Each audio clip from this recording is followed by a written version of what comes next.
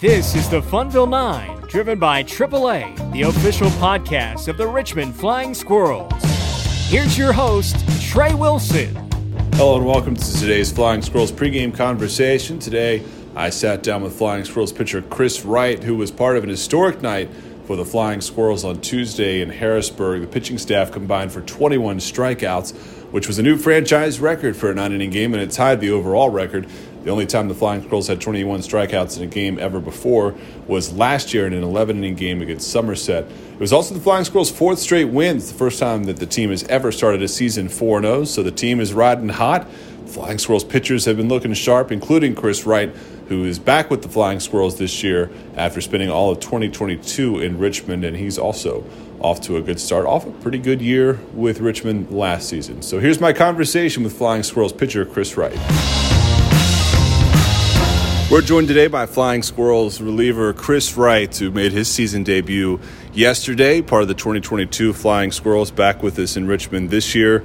And last night here in Harrisburg, got into a ball game for the first time this year. How good did it feel to get back out there on the mound in a live game for the first time since the fall? It felt great to get back out there. You know, spring training, we are getting in games, but everybody knows, they don't really mean too much when you're out there. You're not playing to necessarily win. You're playing to get ready to go. And to get back out and compete again is really fun. And, that's why we're all doing it, is because we love competing. So it was great to be back.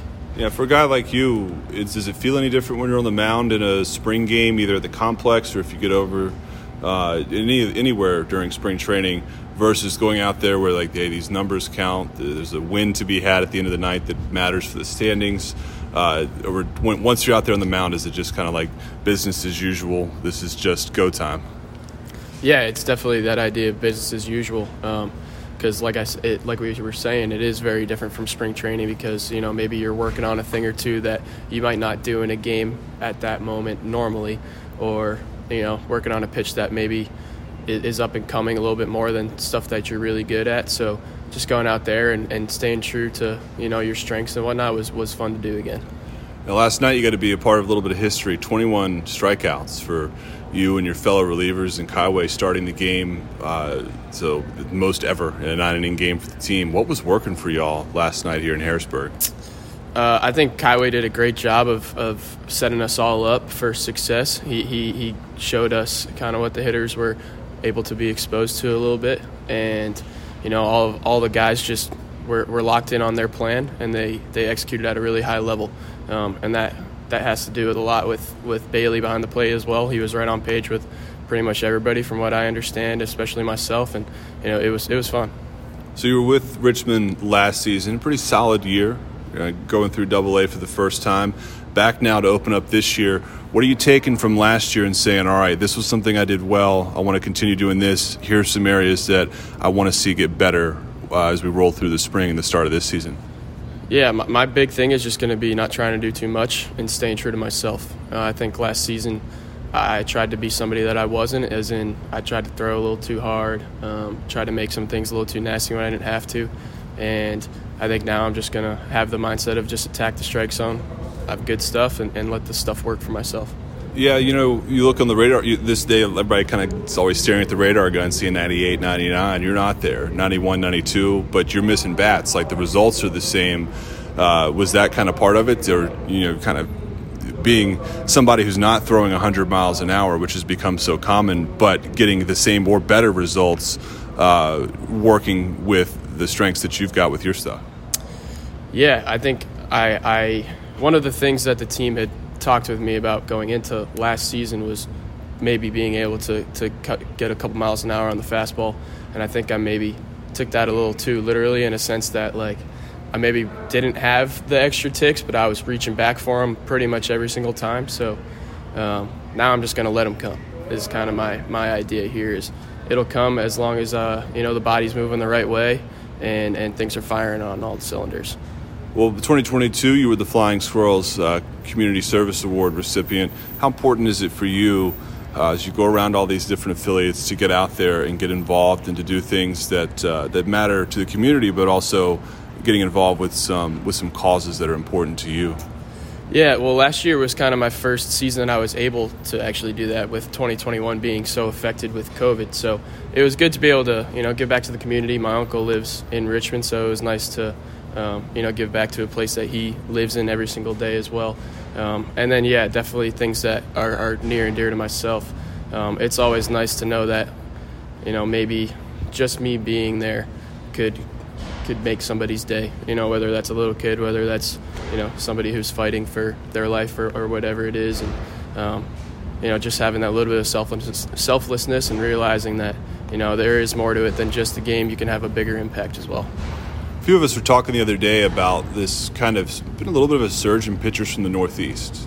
You being from Rhode Island, first player ever from Rhode Island in Flying Squirrels history, by the way, checked off a new state for us. When you were growing up in a cold weather climate, it seems like that facilities have come such a long way. You can get work in during the winter.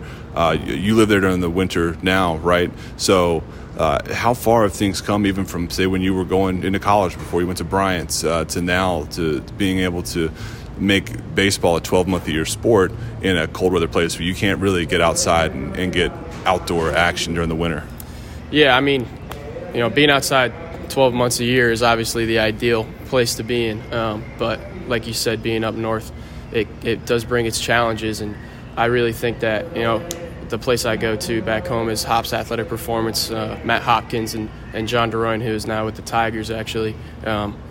They've just done a great job of creating a culture, but also a place where, guys compete against each other to make themselves better, as well as the guy that they're working out with as well. So I think building a culture in a facility like that is just as important as the teachings that they are bringing to the table as well. So, but there's a couple facilities, that have a bunch of guys that are coming out and throwing hard, even high school guys that are getting drafted pretty highly right now out of there. So it's cool to kind of feel like maybe not a trailblazer, but one of the guys that have been able to maybe start something up there, and hopefully it continues to, yield results for everybody.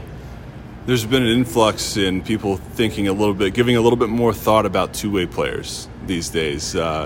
And obviously, a lot of people in this generation kind of grew up in a specialization age where, from like 9 years old or something like that, you're focused on either pitching or hitting or playing one defensive spot. For you, as somebody who did a little bit of everything, right? Do you miss some of that, or do you think that, kind of separately, do you think that being somebody who did more than just pitch kind of helps your athleticism for your pitching today? Oh, I definitely think that having played a position in college has helped me get to where I am today. The ability to throw from multiple arm angles just kind of teaches the body to just, throw and let your arm get into a little external rotation per usual and fling it out there. So I think being able to use that and bring that to the mound, throwing athletically and not getting robotic with things has definitely helped me as well. The thing I do miss is every day being able to practice the field, like fielding a ball. Like I would love taking 300 ground balls a day, or, you could take 300 swings a day and you'll be okay. So that was what I liked so much about playing the field, but there's nothing like being out on the mound. When you go out there now, I know obviously the last couple of years they did away with pitchers hitting, and as a guy who's usually pitching out of relief in the late innings, there weren't going to be a lot of opportunities for you to get an at bat anyway. But do you ever look out there and think, what, I think I might be able to hit, decently well at this level? It has been a while since I've hit, so I don't know about right now. But if I had practiced, who knows? At that point, I'm sure I would have gotten a little bit better here and there, but I'm not going to say I can do anything better than the guys that we got, that's for sure. That wasn't supposed to be a trap. It wasn't supposed to be a trap. I just know some guys who hit, they think, what? But most of the time, the answer is no, pitchers at this level are absolutely nasty. Yeah, they are. And, they are. They are. Well, speaking of, you are as well. A lot of strikeouts last season. Some great results, especially in the first half. Do you think that kind of playing the first full season that you guys have had last year since 2019, which was your draft year, right? Yeah. So 2019, really that was your first full 138 game minor league stretch. Do you think that coming into 2023, now you've had a grasp of this is what the full long haul feels like now that you've gotten a chance to experience it? Yeah, I think it's given me a perspective on maybe some things I needed to change in a routine or some things I need to do here or there to make sure that I, stay healthy, and can go out and compete at a high level every single day.